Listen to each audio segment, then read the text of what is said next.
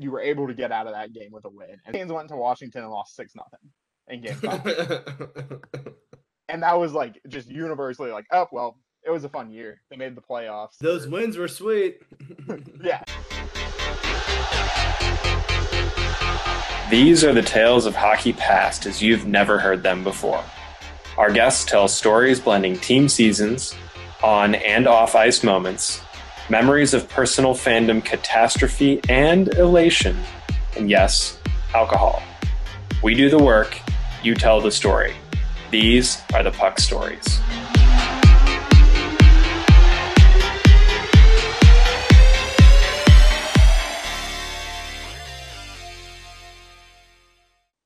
Hey, my name is Alex Sawyer, and I'm going to tell you the story of the 2018-19 Carolina Hurricanes. Um, so the the state of the franchise heading into 2018-19 was like certainly a very interesting one for the Canes.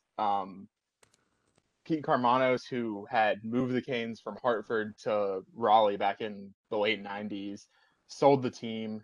A guy named Tom Dundon had come in and bought it, millionaire from some financial stuff, and came in, bought the team, and pretty quickly, gave the boot to Ron Francis as the GM. Bill Peters was out as the head coach. So into those roles stepped Don Waddell in the GM, and then obviously Rod Brind'Amour comes in to be the head coach. So kind of right off the bat, just change in ownership, change in leadership in the front office, change in leadership on the bench. So it was quite the drastic shift in the offseason there. Just as well, Tom Dundon technically bought the team during the 17-18 season, and like I think January, February, somewhere around there, but then made the changes to start the offseason. So that was quite the big change. Don Waddell came in as the GM, and both Waddell as the GM and Brind'Amour as the head coach were not necessarily moves that everyone was super on board with, because I mean the Canes were coming off like 9 straight years and missing the playoffs, and you get a new owner in and there's some excitement, and he hires a GM that's been in the front office and a head coach that's been on the coaching staff. And there were certainly a lot of people that weren't thrilled with both of those moves. I remember Rod Brind'Amour, there was a lot of, kind of like, sticking in the franchise that hasn't been winning with him. I think anyone that questioned either one of those moves has fully admitted at this point that they were probably wrong to do so. Rod Brind'Amour's, I mean, taken The over man. as the head coach, and he is the man. And John Waddell has made trade after trade after trade that you kind of look at after the fact, and it's almost like a how exactly did he pull that one off? And a couple of those involved in this season, beforehand and during the season. Um, the other, there's so many things in the offseason for this team. The three big ones, one, a little bit of luck in the draft lottery.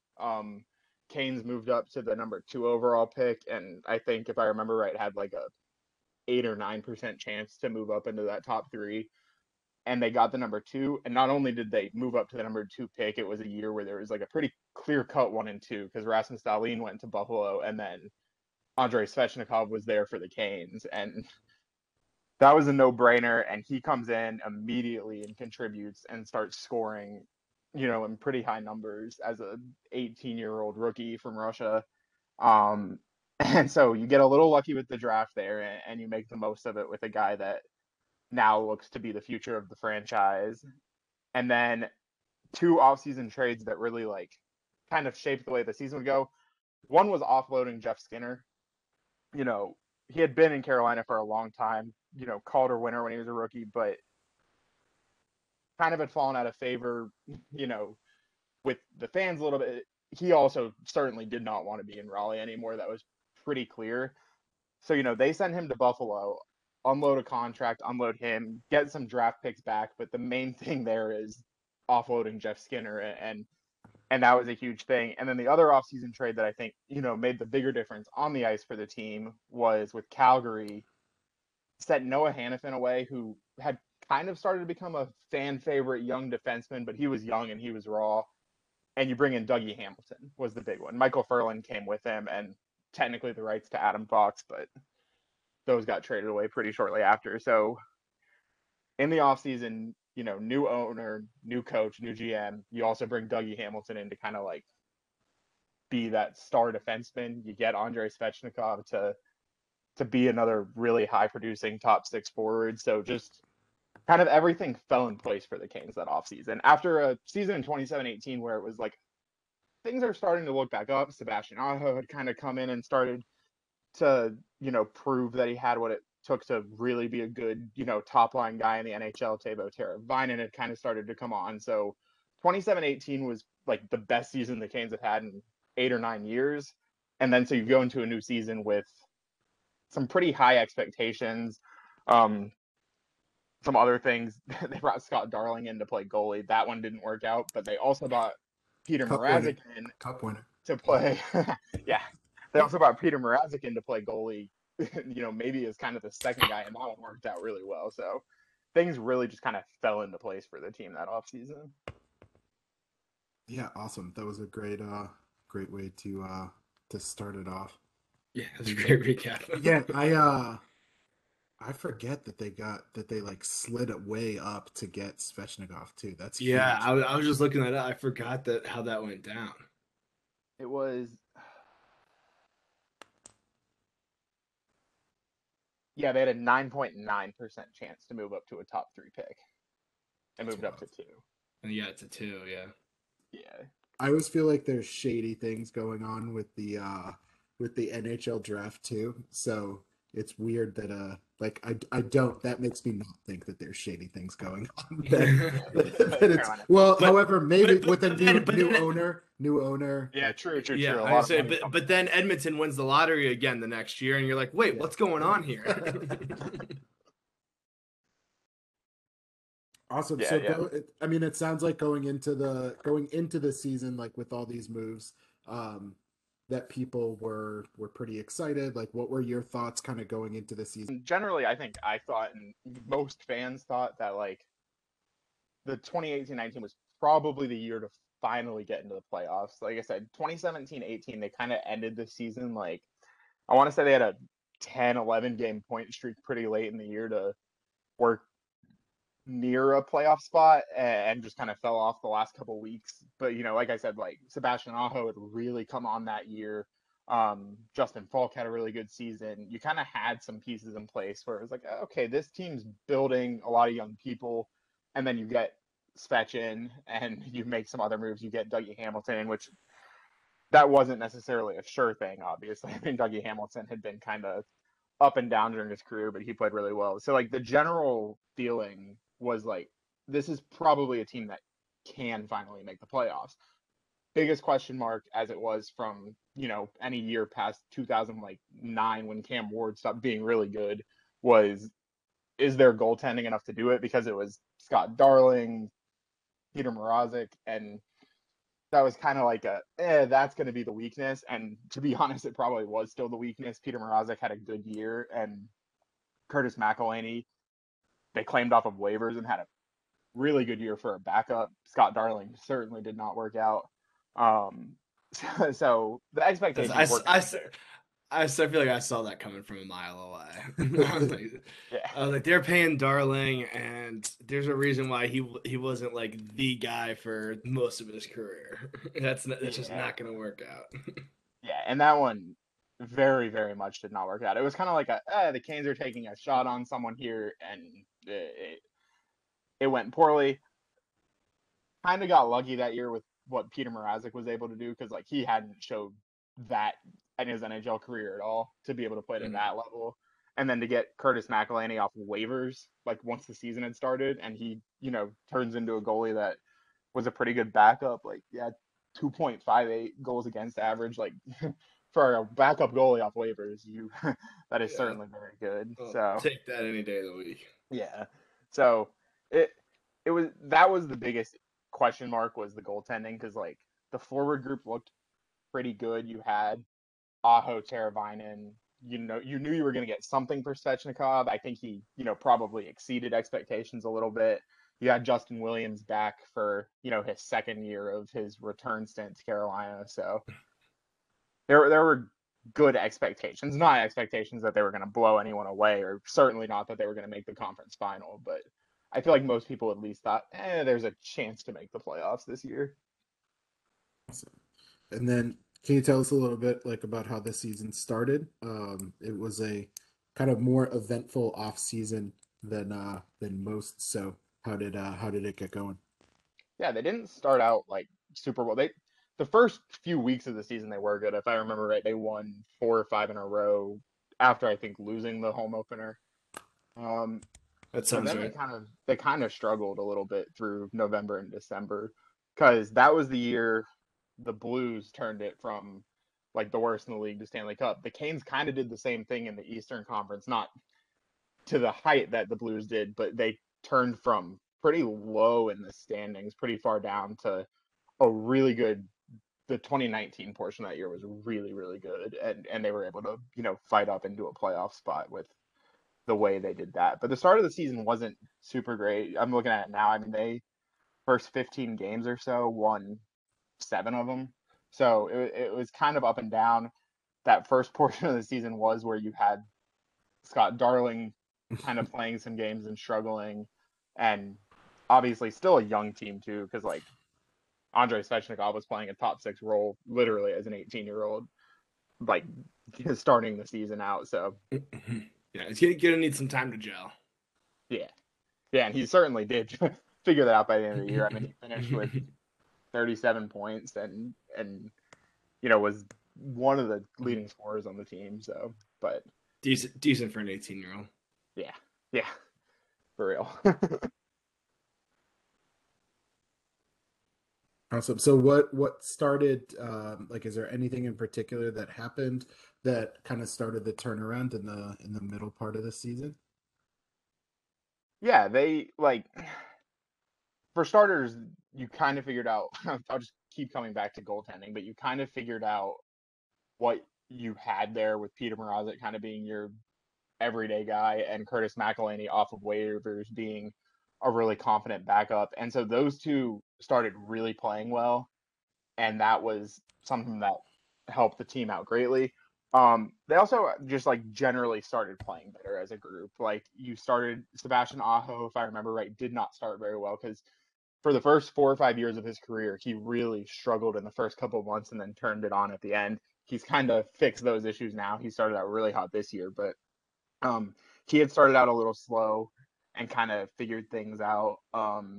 But he just the whole entire, group up front just kind of started gelling better. And another thing, I'm just kind of looking through some notes here. Another thing that I think made a big difference between the 2 years, between 2017, 18, 19 was the leadership group for the Canes. Because in 2017, 18, Bill Peters last year, the Canes just in one of the most unbelievably just kind of stupid things that was never going to work. Had co-captains, Jordan Stahl and Justin Falk, both had C's and one wore it on the road and one at home.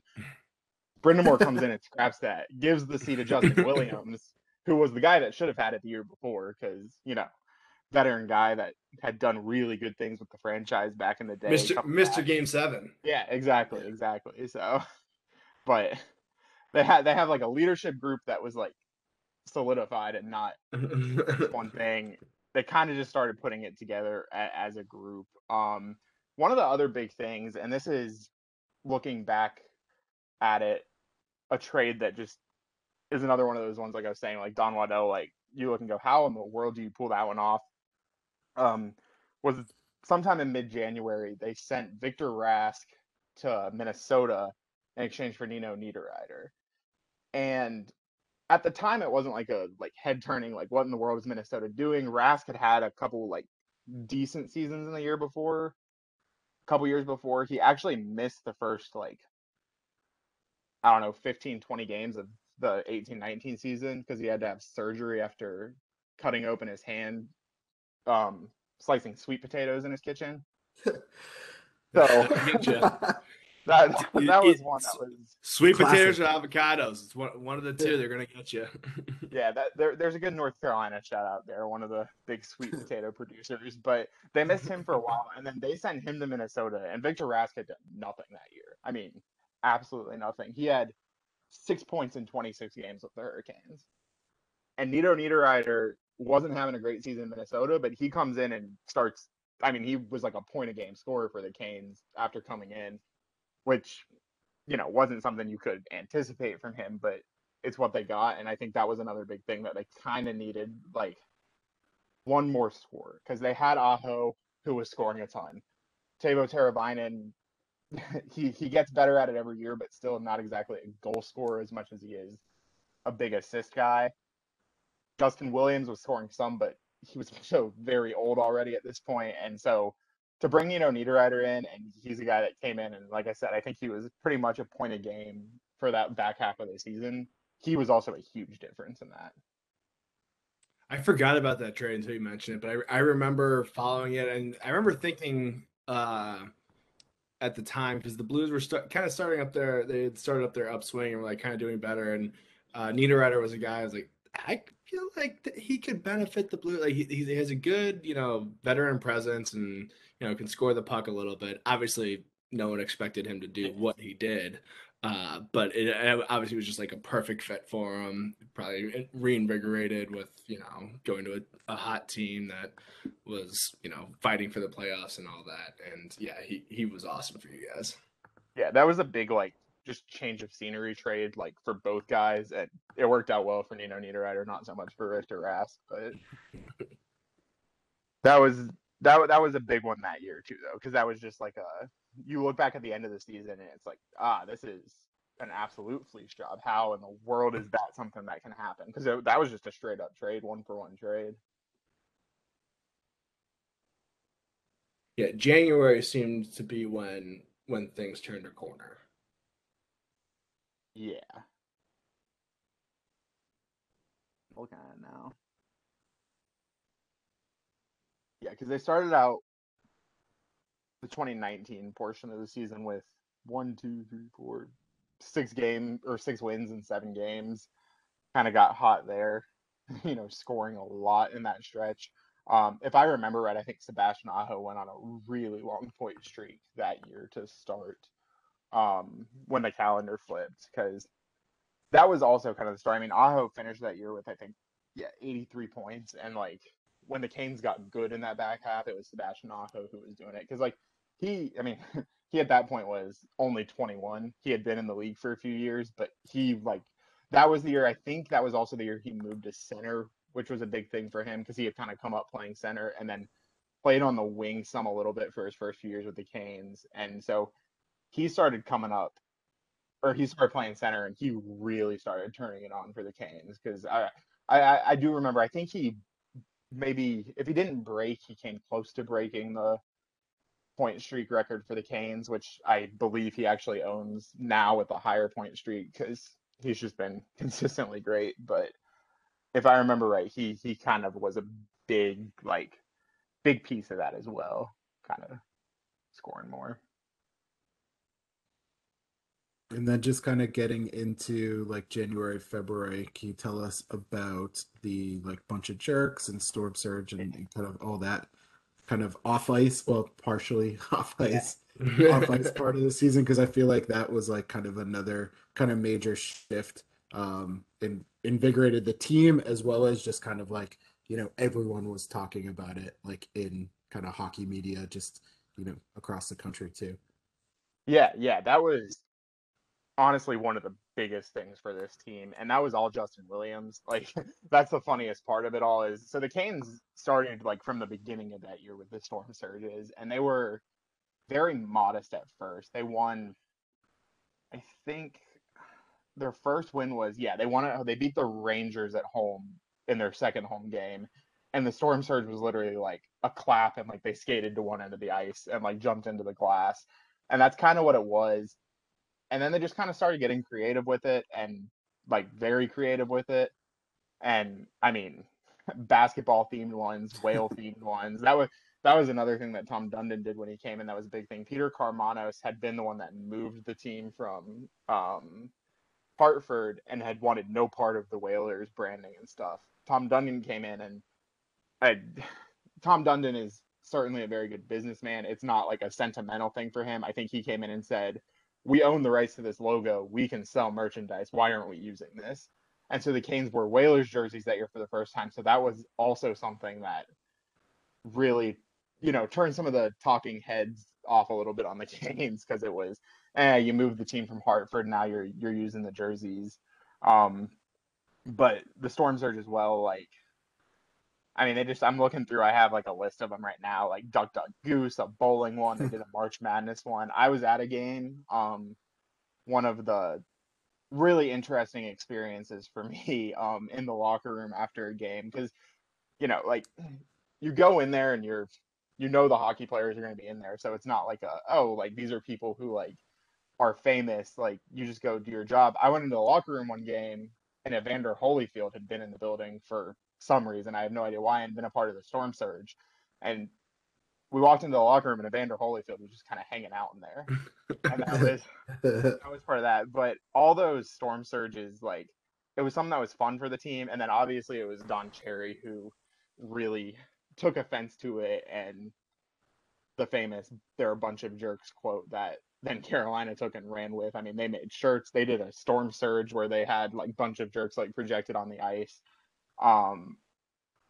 So that was just a fun thing. Like, it was a very fun thing for the team, and you could tell, like, with every player on the team that they were enjoying that. It was something that like they choreographed and they got really into, and it was never like ill-intended, but of course you're always going to get some people that think it might be. And like I said earlier, like, I think the funniest part of that whole thing was that it was Justin Williams' idea. Like, it was him who had started it. This super long NHL veteran, this multiple time cup winner, coming into a team where he's much older than everyone else and he has a bunch of young kids, and him being the one like, we're going to have some fun with this post game.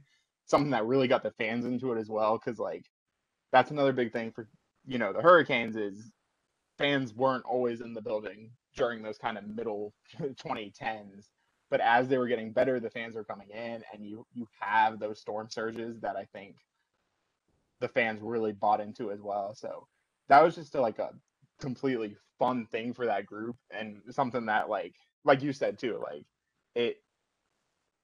it was something that kind of got the Hurricanes a little more national attention than the Hurricanes had gotten since 2006. Like, it was something that kind of put a team that was playing really well more on the national stage, especially as the season went along with the bunch of jerk stuff. So that was probably, if you ask Canes fans in 20 years about that season,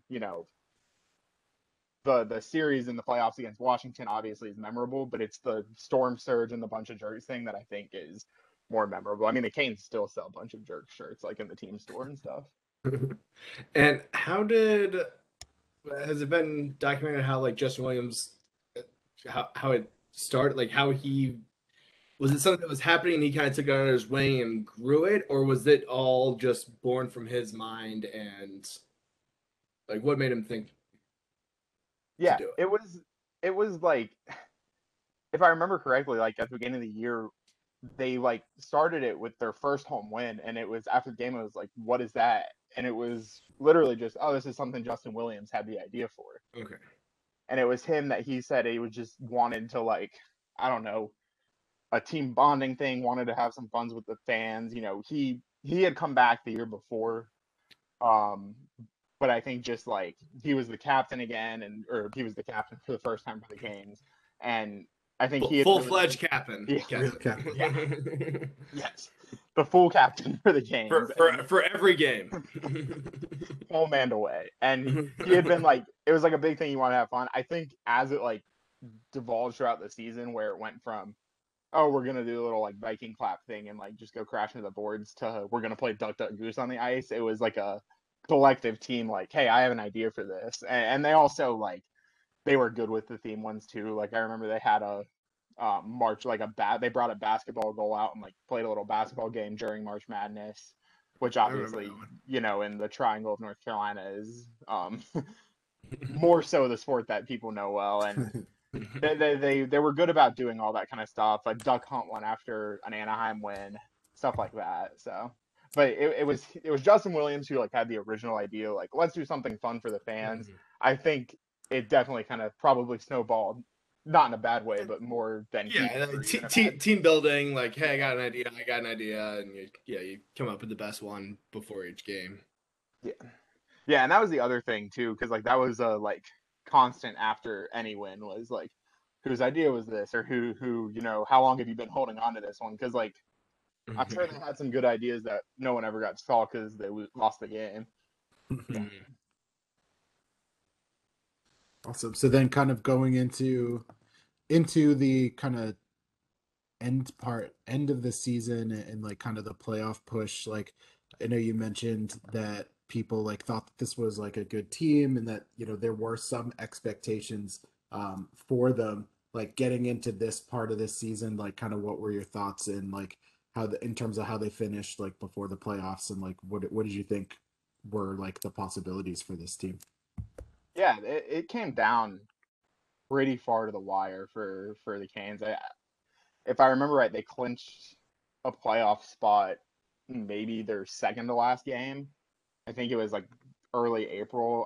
Yeah, they beat the Devils at home to clinch a spot in their last home game of the season. And like they had played well down the stretch, but they had lost a couple games too. I remember specifically like it had been more of a sure thing maybe like 2 weeks before the season ended, and kind of they had a pair of games against the Capitals that I remember was like a little home and home that they lost both of. And at that point, I don't remember exactly, but they had been like moved out of a playoff spot or were like tied with for the last one.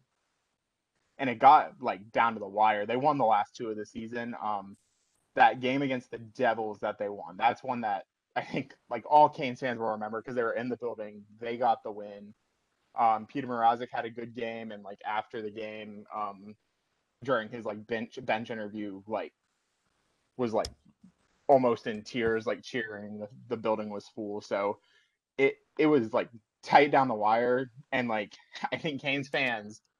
I mentioned 17-18 had been pretty close. They went on a like pretty long point streak towards the end of the season. They'd done the same the year before, where it was like 2 weeks left was like, oh, they've got a chance, and then just completely fell off the table. Where this time it was like they've got a chance, and they ended up winning their last three, and making sure they got in. And so it was like it was a ride at the end of the year there that like as more than I've ever seen. And since then, obviously, you have two like COVID impacted years, so things get a little bit damped down. But as much as I've ever seen, like Raleigh and the Triangle area, just like everything was the Hurricanes. It was the bunch of jerk shirts every time you went out. Like it was very much a like the city was kind of paying attention, and it was just that was a really cool experience too. And being I was a senior in college that year at NC State, so that was also kind of like sweeping through campus too. Was like, hey, the Hurricanes are actually pretty good, and they're going to make the playoffs for the first time,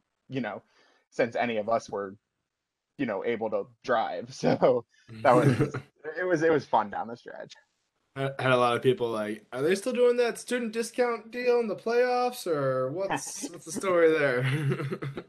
Yeah, exactly. Because that was the other thing too. I was doing that, going to some games like that, and I think my freshman and sophomore year, you could show up if the game was 7. You could show up at 6:45 and go grab a ticket and go in. 2018-19, especially down the stretch, like there were that I actually remember specifically with that New Jersey game because it was something they had kind of talked about beforehand, and the team had kind of as they do like, hey, we're expecting big crowds. Like there were students lining up like 9-10 o'clock that morning because like there's only so many of those tickets that you can get for cheaper, and like it was stuff like that people were lining up because the student tickets also the Canes do a military discount that's like the same thing, and like people were literally lining up like 9 o'clock in the morning outside of PNC Arena to make sure they were going to be able to get one of those tickets to get into that game. So that it was a very cool time in Raleigh for a team that like hadn't done anything really good in 10 years. Right, and you saw them before where the place was half empty or half full, however you want to look at it, and now you're seeing people lined up, 8 a.m. the morning of the game to get these discounted tickets, and because it's just everyone caught Canes fever.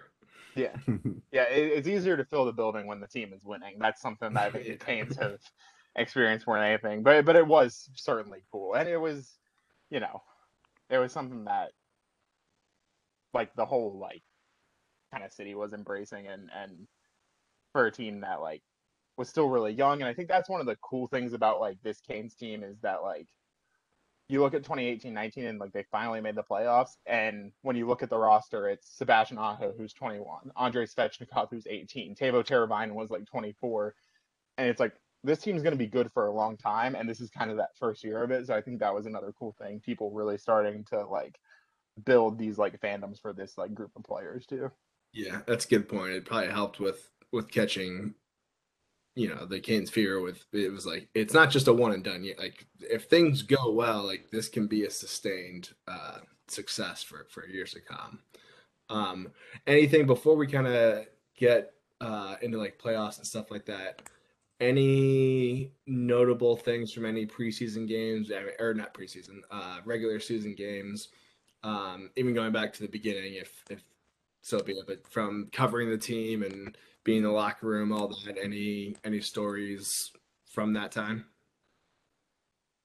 I am like just like blanking on anything that happened in that regular season. It all blends together. I want to.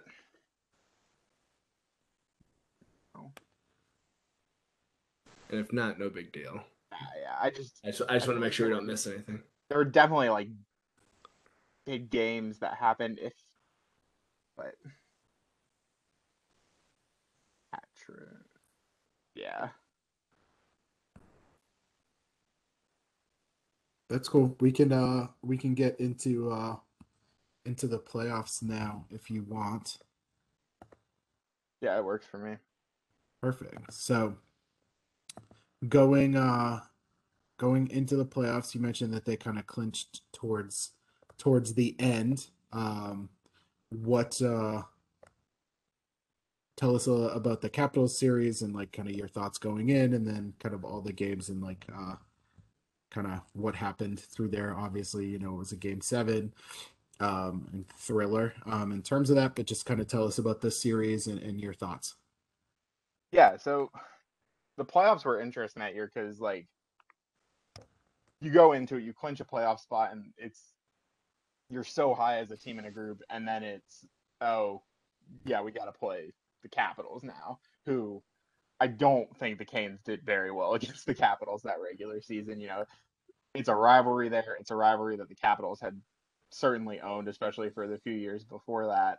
And so going into that was like, this team's, done really good things. Who knows? Maybe they can win. And it it was a very intense series. Like I just every game of that series was like on the edge of your seat, like, nervous.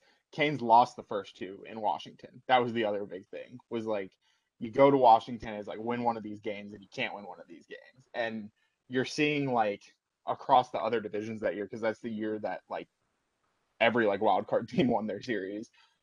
And some of those other series are going well for the wild card teams, and it's like, yeah, we're going to be the one where the Capitals are just going to sweep because it's, 2-0 coming out of Washington. The second game was a loss in overtime, and I want to say it was a pretty nope, it was 2 minutes of overtime, but you lose in overtime after scoring in the third period to force it. And at that point, it's like, okay, things aren't going to go the Canes' way. You're coming back home, but you've got to go win a couple in Washington at some point. And the Canes came back home and won games 3 and 4, and that was huge. Game 3, I was not at. I remember watching that at home. The Canes won 5-0. Yeah, the Canes won 5-0, and it was just kind of a dominant effort. Warren Fogle had 2 goals, which, no offense to Warren Fogle, he was a fan favorite, a great guy, but like you're not expecting 2 goals in a playoff games from Warren Fogle. Dougie Hamilton scored twice. That one, you felt a little bit better, but it was still like you're still down 2-1 in the series. Like you were going to win one of these games at home, hopefully. But then game 4, I think, is where things maybe started like becoming a little bit more of a reality, because game 4, I was in the building for. I remember that one specifically. I'd never been to a playoff game before. And so I was there for that one, covering it, and just full building, just incredible atmosphere.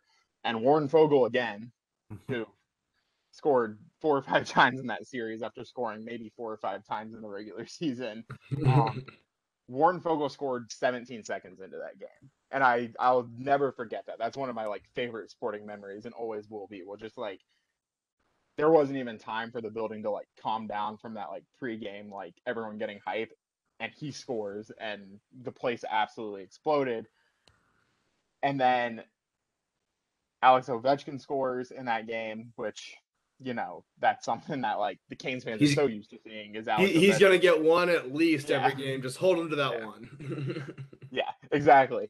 And the Canes like answered back pretty quickly. I remember, like it was 1-1 for maybe a few minutes, and then someone else on the Canes scored, and you were able to get out of that game with a win. And so it was 2-2 headed back to Washington, and like you felt good again.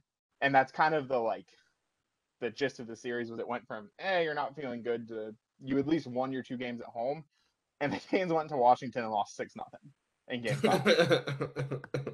And that was like just universally like, oh well, it was a fun year. They made the playoffs. They're building those wins were sweet. yeah, we got 2 wins at home. Now we got to go back to Washington. Gonna get to come back home again for one more, but like this series is done. Comes back home and the Canes do win, so you're going chalk the home team winning, and so you're doing the math and you're like, okay, well we got to go there for Game 7, and I think even still it was like maybe some hope because you had won Game 6 at home and like at least forced Game 7, and I think Game 6 was another pretty commanding win, which like to have 2 of those at home in that series was good, and then that Game 7 was I think Canes fans will collectively tell you this, other than 2006, obviously, because there were some overtime games in that series that were crazy too. But Game 7 against Washington that year was unbelievable. I was at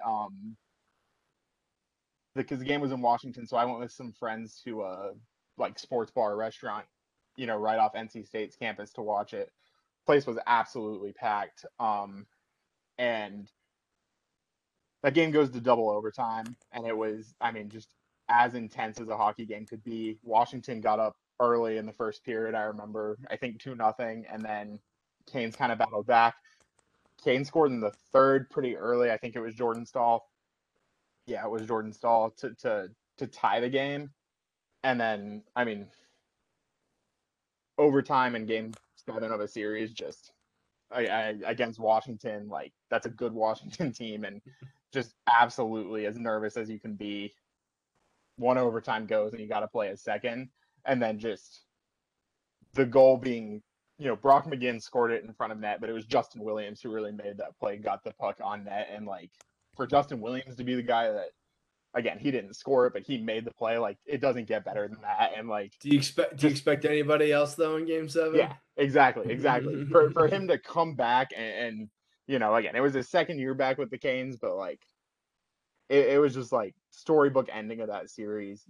Not only do you make the playoffs, you go down early in a series to Washington, you have a 6-0 loss, you're able to come back and win it in double overtime, and just an insane game. And that was like, as far as like watching a sporting event, some of the most fun I've ever had in my life. Because again, like I was at like a sports bar with just nothing but college students who had really bought into the Canes, and it was a good time. Awesome. That sounds awesome. Yeah. And then kind of prepping for the next series with the Islanders. Tell us a little bit about that. Yeah, the Islanders series was just like kind of almost came and went before you would even like realize it had started, because the Canes sweep that one. Before we get into that, all right, after you beat the Capitals, like what was the sense, either your sense or general sense of the fan base? Was it kind of like, all right, like no matter what happens from here on, like that was what we needed, season's a success, anything else is gravy? Like are we happy with this, or is it like still business to be done? Yeah, I think like there was certainly a sense of like we've done what we needed to do. Like the Canes got a playoff series win over the Capitals, first year back in the playoffs. people were happy. The Islanders, first round series, I think they had beaten the Penguins, so like they looked pretty good at that point, and like they had a really good regular season. So there was, I think, certainly You like guys, you guys spoiled the annual matchup of the Capitals versus the Penguins. exactly. You get Canes Islanders instead of Capitals Penguins. But I think there was like, definitely a sense of like, this has been a success. You have an Islanders team that obviously is playing well, beat the Penguins. They get home ice advantage. They get the first 2 games at home, kind of like not necessarily expecting a lot there. And you got the exact opposite. The Canes just absolutely dominated the series. The first game went to overtime. The first game, Peter Mrazek had a shutout. Jordan Staal scored in overtime. That one was close and intense, and then it like almost felt like the tires kind of came off for the Islanders at that point, and the Canes just kind of ran away with it. I think game 2 was also actually somewhat close in New York, and the Canes came back to win that one. Yeah, they came back to win that one in the third with a pair of goals. Warren Fogle scored again because that was another thing in the playoffs too that you just I'll never forget that because again, Warren Fogle, solid like depth hockey player, but he had 15 points in the regular season and scored I think 6 goals in the playoffs that year. Had 4 in the Washington series. Scores against the Islanders, and then you come back to Raleigh where again like the atmosphere it was such a big home ice advantage, and the Canes kind of blew the Islanders out in games 3 and 4. I was actually for game 4 of that series. School had just ended, like we had just finished finals. I was at the beach with a bunch of friends from the student newspaper that I worked at, and so we watched me and one of the other sports editors watched the game literally on my computer, like hotspot from my phone, like the blurriest thing. But it was just like at that point I think there was like a sense of like, why not? Like someone's got to win. Yeah, someone's got to win the Stanley Cup. The Canes in 2006 like certainly weren't the team anyone thought would win the cup that year. The Carolina Hurricanes have a really weird history of if they make the playoffs, they're going far. The last 2 years, not as much, but at that point, like in 09, they made the conference finals. In 19, they made the conference finals. They obviously won the cup in 06. They had made another cup, and like that was kind of it. Like they had pretty much gone to the conference finals any year they had made the playoffs, like since moving to Raleigh, which is just bizarre because they didn't make the playoffs very much. Hockey's easy. You just got to get there. Yeah, exactly. I think that's the thing, right? We can't get to the playoffs. Like we can go 9 straight years without making it, but once we're there, over half the teams make it, but like, damn, we can't quite get there. But if we do, yeah, exactly. But that Islanders series was just like it was dominant, and like that was like it was kind of surprising, but then you kind of got into it, and once things started rolling, it really was, I think, that sense of like, okay, why not? Like this is a team that has come on in the back half of the season, much like St. Louis did on the other side. They're looking pretty good. They're playing well. They just beat a really good Islanders team after beating a really, really good Capitals team. And so like spirits were very high, and then you just kind of run into a buzzsaw with the Bruins because the real Canes quick, absolutely no answer. Did Mrazek get hurt after or during game 1 of that? Because I just see I know he was the goalie for all of the first round, and then the first game of round 2, but then McElhinney was. Yes, he did. I forgot about that. Yeah, he did. That's got to be a bit nerve-wracking. Yeah, you win the first round, you win your first game, but oh shit, your starting goalie's hurt. Yeah, I completely forgot about that. Yeah, so Peter Mrazek went down during game 2, I think, and okay. Peter Mrazek, like always an adventure with Carolina. He had some injury issue, and like fun goalie to watch. You were always kind of on your edge of your seat with him because he did not like to stay in the crease. He would go everywhere.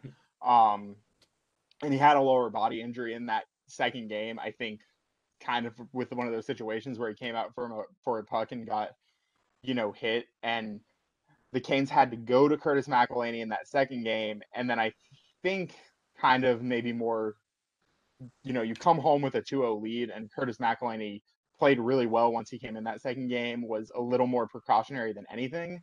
But the hot hand type of thing. Yeah, and you have a hot hand. So he came back and played well. But yeah, I completely forgot about that. Peter Mrazek going out, but he did. He got hurt during the second game. And so McElhinney came in and did well. Like I said, he was a guy you picked up on waivers during the year and had been a really good backup, but it was clearly defined that year like starter backup roles. So you certainly didn't want to go to in the playoffs, but he played well in that series, and of course the Canes came home and scored 5 goals in games 3 and 4, so that's always certainly helps. And you didn't have to rush Mrazek back or anything like that. So, and then he was ready and healthy. He was ready and healthy for the Boston series because I think he played all 4 in the Boston series.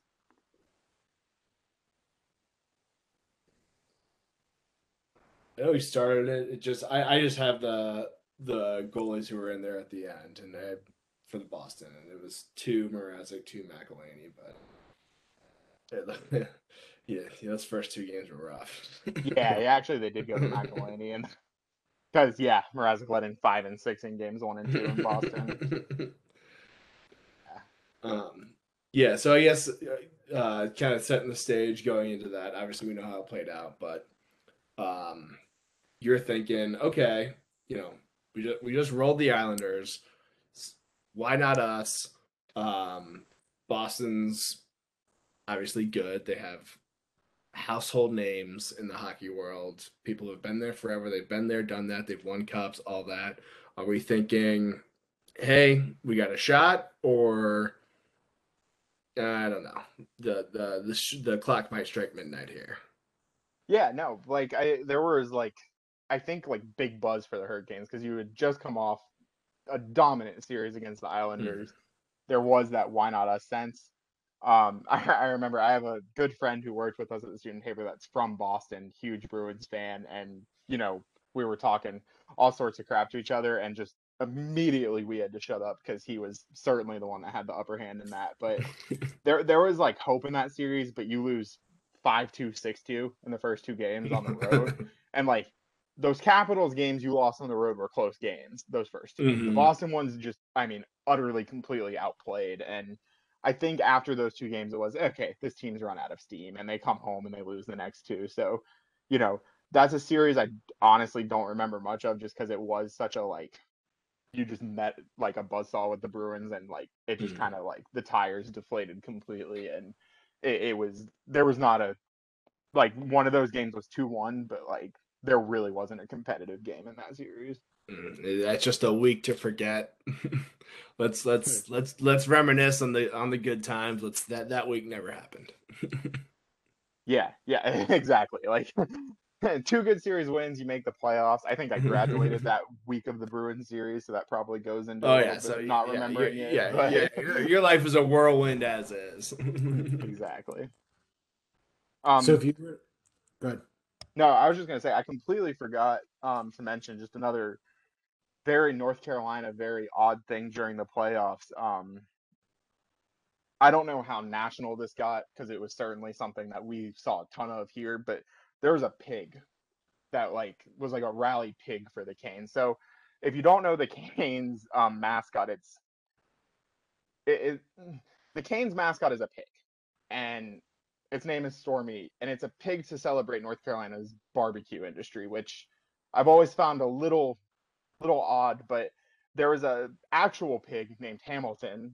Someone named their pig after Dougie Hamilton, that they just started bringing to tailgates at PNC before playoff games, and it just became a huge thing to the point where the next year I would be in the arena as a fan going to games, and there was just a pig in a wagon being rolled around the concourse of the arena for people to take pictures with. But that's kind of how big it got in Raleigh, is that there was a pig coming to tailgates and watch parties. and it was a wild ride, but you can kind of make fun of yourself a little bit. There's nothing more North Carolina. People talk about Raleigh being, a very non-traditional hockey market, because obviously it is a non-traditional hockey market. Nothing screams that more than we have a literal pig off of a farm coming to our games. Well, that and when you said, yeah, we watched game 4 of the Islanders series on the beach from my phone, hanging out. Yeah, true.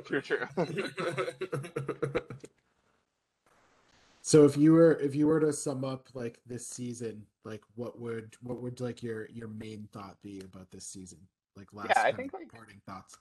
The big thing with like the 2018-19 Canes was like, and sounds cliche and cheesy, but it really did like revitalize hockey in Raleigh, because you go back to like 06 and even like 08-09 when the team was very good, like people cared about the Hurricanes. Like it was like something that people talked about and paid attention to.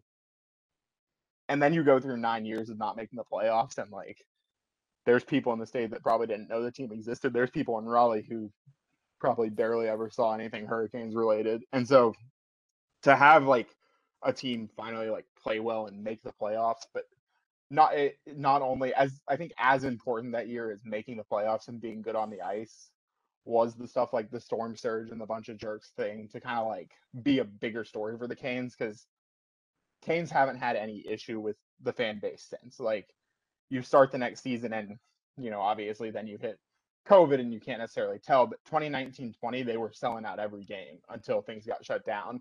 When they came back last year with fans, like in the playoffs, like people were filling the building. The building's been completely full pretty much all this year. So like the biggest thing about that 2018-19 season was that it very much like revitalized the team, revitalized the sport in the area to the point where like, you know the Canes are here now. And that's something that I'm not sure you could say in 2015. There you have it. That is the story. And these are the Puck Stories. Was it 100% accurate? Yeah, that sounds right. Follow us on Twitter at the Puck Stories. Also see all of our inebriated storytelling podcasts as part of the Stories Podcasts at the Stories Pods on Twitter, as our guests rewrite the past across various sports. Alcoholic drinks are consumed voluntarily by our guests at their own discretion. Please drink responsibly.